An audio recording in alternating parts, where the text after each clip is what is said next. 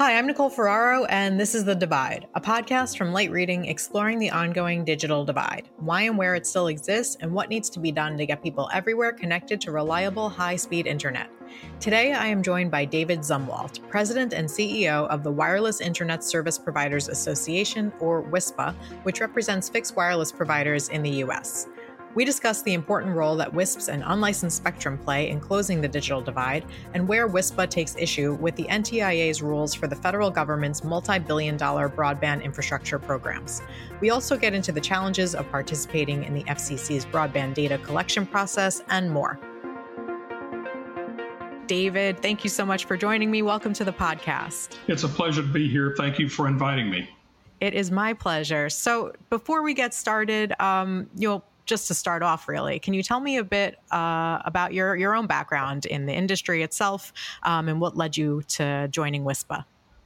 So I've spent most of my career in the telecommunications industry, going back to the earliest days, really, of competitive telecommunications. So at the time that AT&T was divesting and we were beginning to see the emergence of companies like Sprint and MCI and others, the early cellular industry, I just was completely fascinated with the notion that we were seeing entrepreneurs emerge, we were seeing new technologies emerge, and these were developments that were really important to moving the information age forward and making possible the sorts of things that we're going to talk about today. Awesome. And so before you joined WISPA, your most recent role was in the U.S. Virgin Islands, correct? Right. I was the chief operating officer of a major WISP in the Virgin Islands. 9,000 to 10,000 customers, and the entire territory has about 100,000 people in it. So a significant player in the Virgin Islands. And I'd known both of the major partners for a number of years because previously I was involved in economic development in the Virgin Islands. That's the one time I stepped out of the telecom career and looked at ways of making public-private partnerships work. Mm-hmm. So we were in the Virgin Islands doing that for 9 years, and I got to know the telecom industry in the Virgin Islands, and that really led to the opportunity to join with that WISP. Very interesting. And just, I think it's an interesting background as it leads you into joining WISPA. What was the digital divide like when you were working there in the Virgin Islands? Well, one of the fascinating things that brought me to the Virgin Islands was that it happens to be geographically located in the perfect spot to bring submarine optical fiber cables together that form the backbone of the global internet. Mm-hmm. And so fiber systems that went to North America, Central America, South America, and Europe all found a place to come ashore and be switched and repowered in the U.S. Virgin Islands. And it's akin to the FedEx hub in Memphis. You might not know that your package is going through there, but it is. Right. And the fastest path between North and South America financial markets, New York and Sao Paulo, Brazil, was St. Croix in the U.S. Virgin Islands.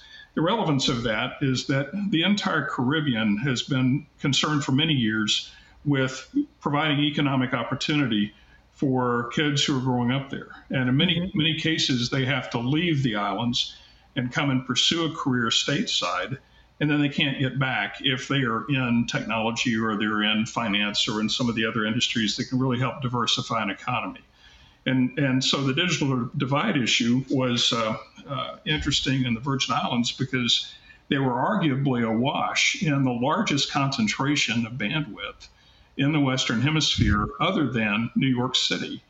But because those fiber landings had been developed for the purposes of the global internet and not to serve the people of the Virgin Islands, the question was, how can we leverage that asset and turn it into something that makes it possible for us to develop our economy, create educational opportunities for our kids, and do so in a community that, frankly, has, I think, about half of its residents living at or below the poverty line. So WISPs and the ISP communities there in the Virgin Islands were very important to moving connectivity forward in a way that helped transform or move the needle on that economy. I know that's a long answer, and my friends would certainly tell you that I'm brevity challenged, but the context was important because that's why I ended up there and how I ended up having some fun there. Not at all. I thought that was a really illuminating answer. It was exactly why I asked the question. So thank you. But that leads us to where you are now. And I think you've literally been in your role as president and CEO of WISPA for 2 months, like today. Today is August 1st. So, I mean, I could I could have that a little bit wrong, but I think it's been about 2 months. 61 or 62. Yes. All right. Fair enough to be exacting. So how is it going, and what is your overall vision for the organization? So it's going as well as anyone would expect to be going after 60 days. But I have been in the industry for a while, and it's interesting to see how things come around and go around. Early in my career, I had an opportunity to work on a challenge that the FCC was facing in the 12 gigahertz band when a brand new industry called direct broadcast satellite wanted to get some spectrum to be able to use for Dish and DirecTV, or what became those companies. And they were having trouble clearing that spectrum for use for satellite providers because terrestrial operators were there.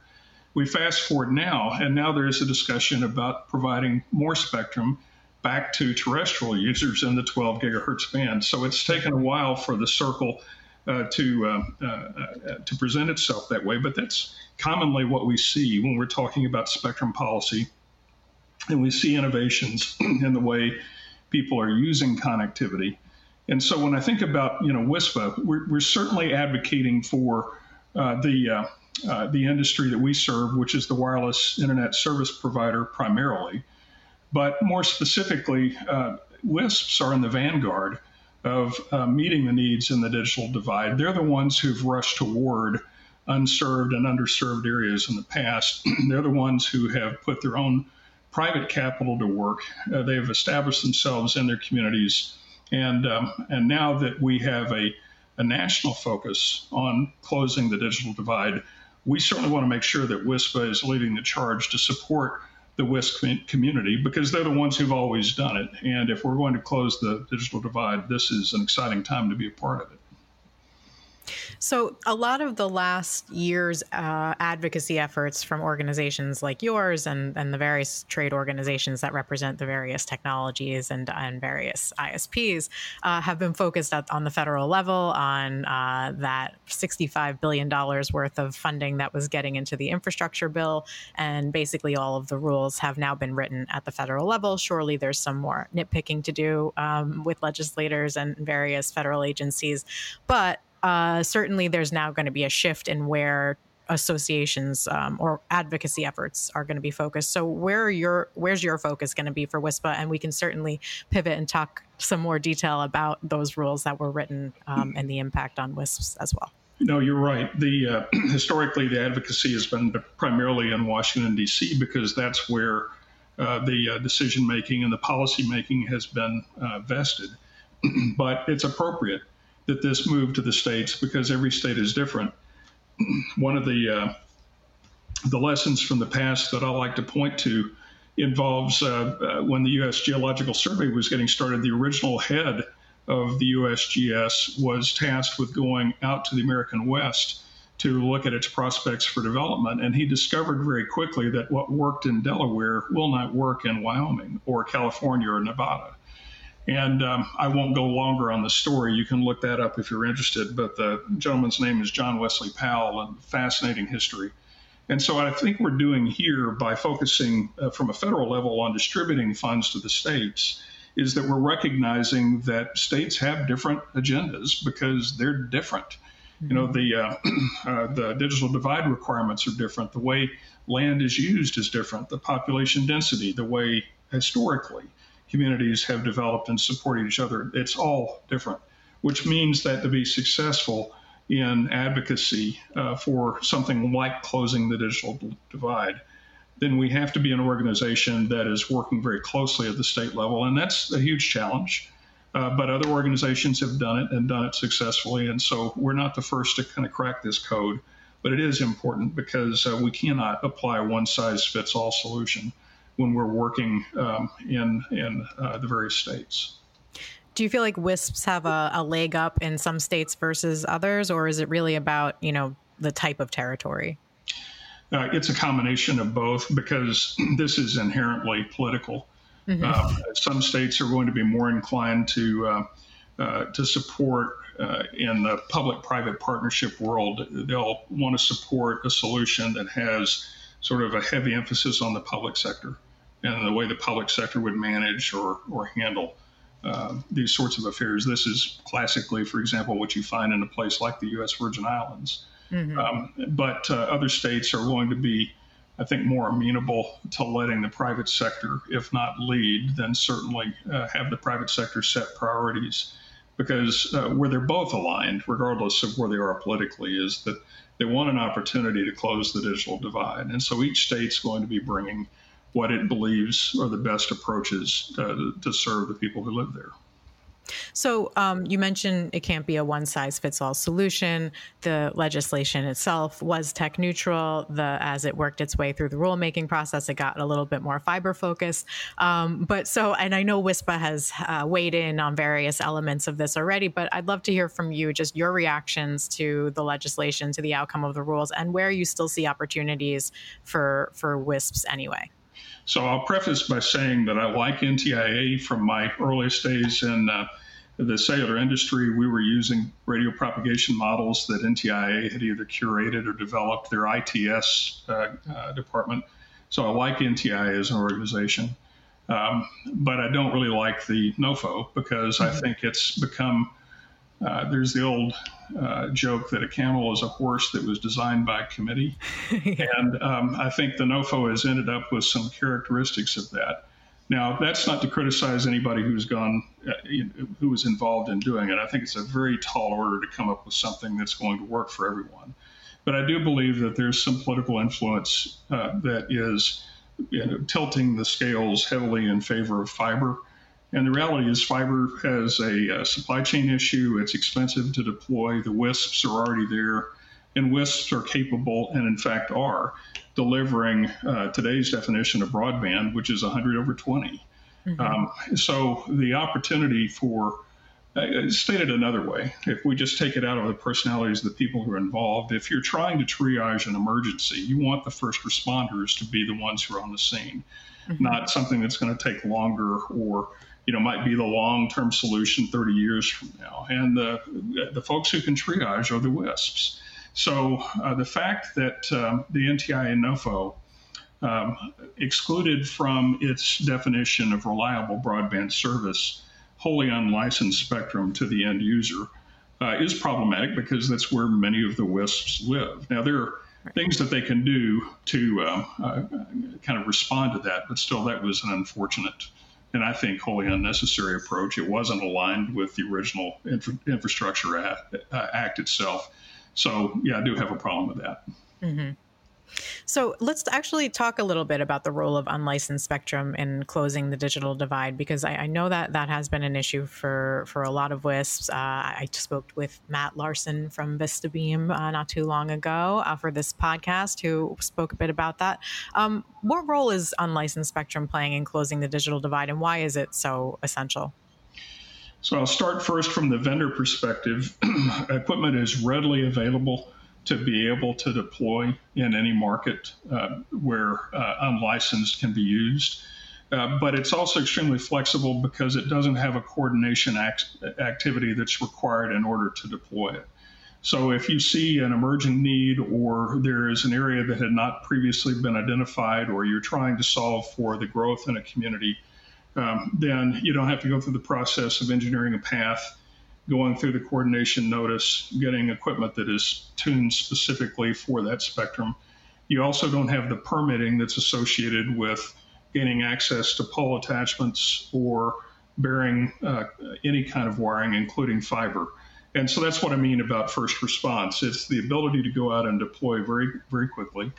And now, because I'm anticipating questions that you might have or others who are listening might have, a lot of the equipment that's out there is, if not impervious to interference, then it can shift its utilization of spectrum if it recognizes that congestion is occurring in a part of the spectrum, say over here, and it can move away from that on the fly in a highly automated fashion. So the tools that are available for unlicensed spectrum are great in the sense that it can be deployed rapidly, it can be largely self-healing, and it can set the stage for immediate coverage. And then if more service is needed later, that's when you have the time to go out and figure out what other kinds of technologies you roll out.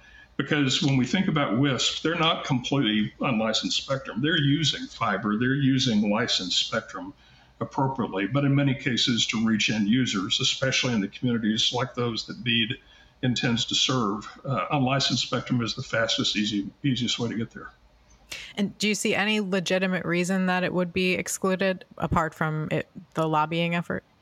Well, when we talked to NTIA about this, we had a meeting among WISPA staff and the NTIA staff in early July. And what they told us was that their concern was only about its future availability. Okay. In other words, would there be, a possible day when unlicensed spectrum might not be available?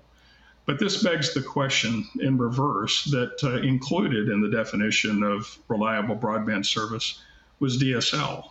And I think that DSL probably has greater challenges to its availability over the next 10 years than unlicensed spectrum does. Yeah. So that's kind of a conundrum. I don't think that question's been fully answered. Okay, gotcha.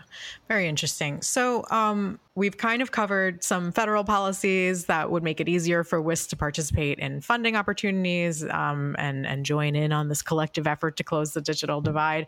But more locally speaking, and at the state level, what are some policies that make it easier and or harder for WISPs to get internet deployed quickly and efficiently and actually stay up and running? So it's going to vary from community to community, but Sure. Speaking of my experience in the Virgin Islands, for example, to deploy infrastructure, backhaul, or anything that's going to have to be attached to something, you're dealing with whatever the permitting organization is. And they're going to have a legitimate interest in knowing what's being put up and does it comply with the community's expectations for safety and performance. There will certainly be some competitive concerns if you're dealing with, for example, a pole attachment right to a telecommunications carrier, an existing incumbent carrier. That would be a concern. You'll also have, this isn't so much local, but this is something that I wanted to bring to light because I think this is important in the NOFO too. Sure. The NOFO anticipates that recipients of funding are going to have to qualify for letters of credit, which can be very, very difficult to do for even extremely well-heeled and established companies. And in the case of the U.S. Virgin Islands, when they went through this in 2019, 2020, 2021, in that time frame, there was a requirement that the banks that issued letters of credit be WISE rated, which is a rating system for those banks. And there were no banks in Puerto Rico or the Virgin Islands who had that rating, which meant that to qualify for a letter of credit to satisfy the FCC in this case, you'd have to work with a JP Morgan Chase or a company like that. And when you think about the WISP community, people who are used to working with community banks or banks in their states, they may have longstanding relationships with organizations that will vouch for their performance, but they may not be qualified to issue the letter of credit because of the requirements that are being put in place. Mm-hmm. So it's a sort of backdoor way of saying that I think it's really important that from a federal government perspective, that a great deal of flexibility is pushed through to the state level so that, the legitimate concerns about financial performance, for example, can be handled by some reasonable approach that's going to work in the communities where the BEAD recipients and hopefully, our WISP members are operating. Mm-hmm. So those are some of the concerns, yeah.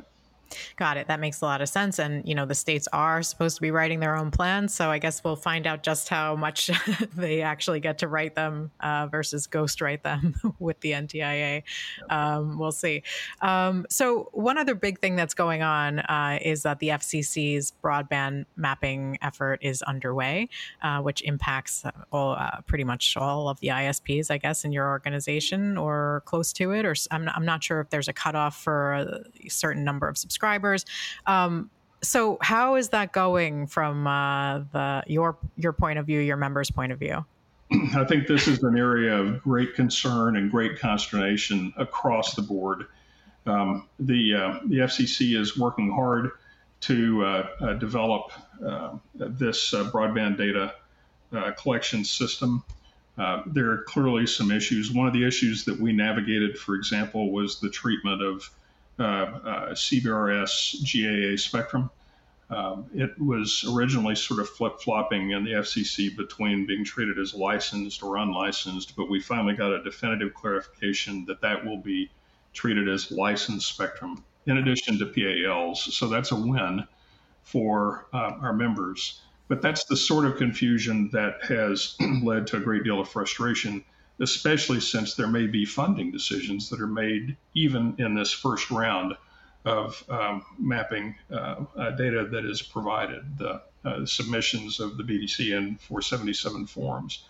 So, for example, one of the more recent ones that we've been dealing with has had to do with, what happens if you are reselling a wholesale service that you've obtained from someone else. This is classically done across the telecommunications industry. There are times when AT&T even is a retail provider, and they're occasionally, in fact, a lot of the times, a wholesale provider too.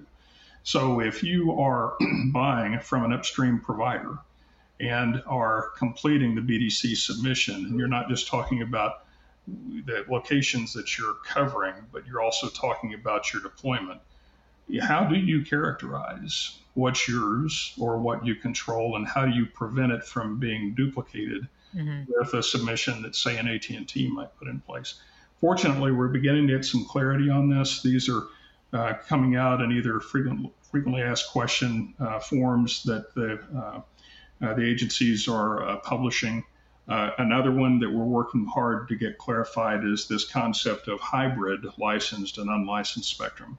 We now know that when unlicensed spectrum is discussed as not being included in reliable broadband service, what they mean is that last mile, the portion that's actually touching the subscriber. So if that portion is unlicensed, then that's what they mean by that. But what does hybrid licensed and unlicensed look like in a last mile scenario? In many cases, in a backhaul, you'll have hybrid systems, but hybrid in an end user delivery is a little more unusual.